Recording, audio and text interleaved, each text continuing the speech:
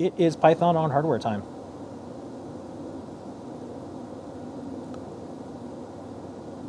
Blinka, blinka, blinka. Blinka, blinka, blinka. Okay, like every week, I try to pick out a few things from the newsletter, and then I have something I focus on.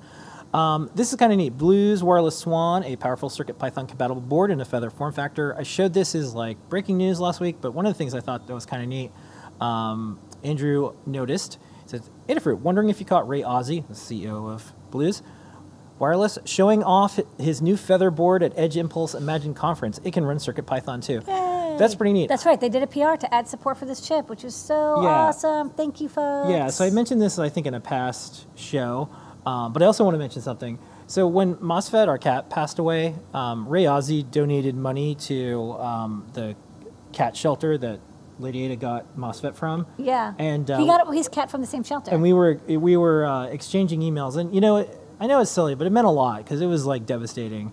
And the fact that I miss MOSFET. The fact that someone I mentioned MOSFET today. I referred to think about them every day. a 10-pound weight. I was like, that's one MOSFET. Yeah, that's how we measure things.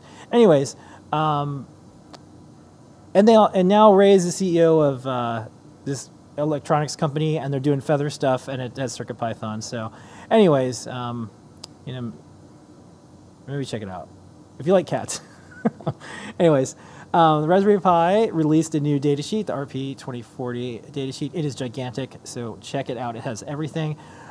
Next week, Ada Lovelace Day. I'm going to show some of this video. We did a virtual factory tour, so stick around for the show tonight, and you'll see the rest of it.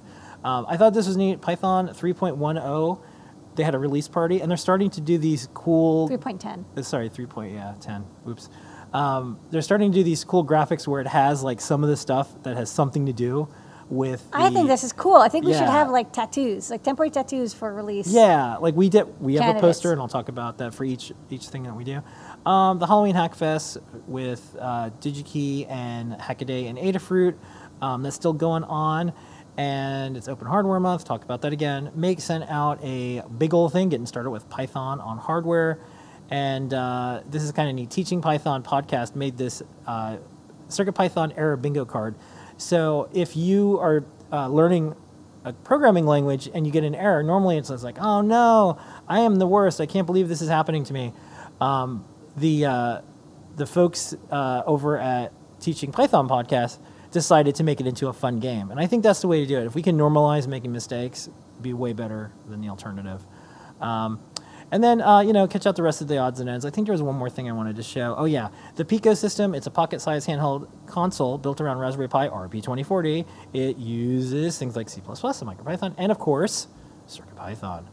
And so that is the newsletter news. And then speaking of launch graphics, so the Python 3.10 graphic thing is there. We have friendly snakes. We have the great merge poster. So CircuitPython 7, it's out now, and we wanted to like show that MicroPython and CircuitPython are on a collision course together, and now they're like one snake. One snake absorbed the other snake, so it's one snake. So a lot of the MicroPython stuff is now in CircuitPython.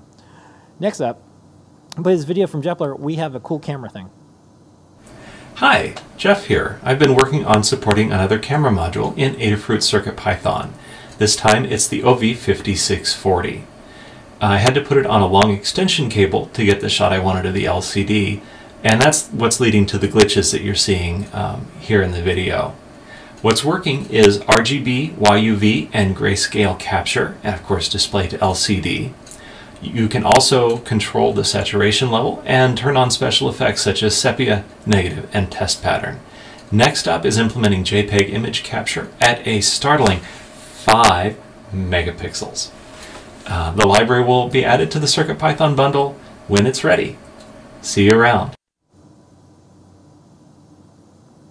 Okay. And then there was a question, is there a name for this snake Hydra? No, in fact, I tried to find out if there was a name. There's not a snake Hydra, there's two snakes. Yeah, but they're kind of like... Oh, the MicroPython snake? Yeah, well, so... I don't think it's called the MicroPython snake. Yeah, so I asked Damien, and he said there's no name for it, and we redrew the snake form because he didn't... I don't think he had the artwork, so he made one for him. I don't know. Two snakes. Yeah. It's Blinka and the MicroPython snake. Yeah, but they're kind of like Like maybe. But no, they're not. If you look carefully, they No, curl I know, around. but it looks like it could be a two-headed snake, and that happens in nature quite a bit. At least more than maybe other types of animals. Okay. Anyways, so back to the camera stuff. So here's more photos from the camera. JPEG photos, testing out some different JPEG modes. Yeah, and I think that's not bad. This is a very low cost, couple dollar camera module, and it works quite well. Yeah, I think it'll be neat when you're able to build your own DIY camera. Yeah. Anyways, and that is Python Hardware News this week.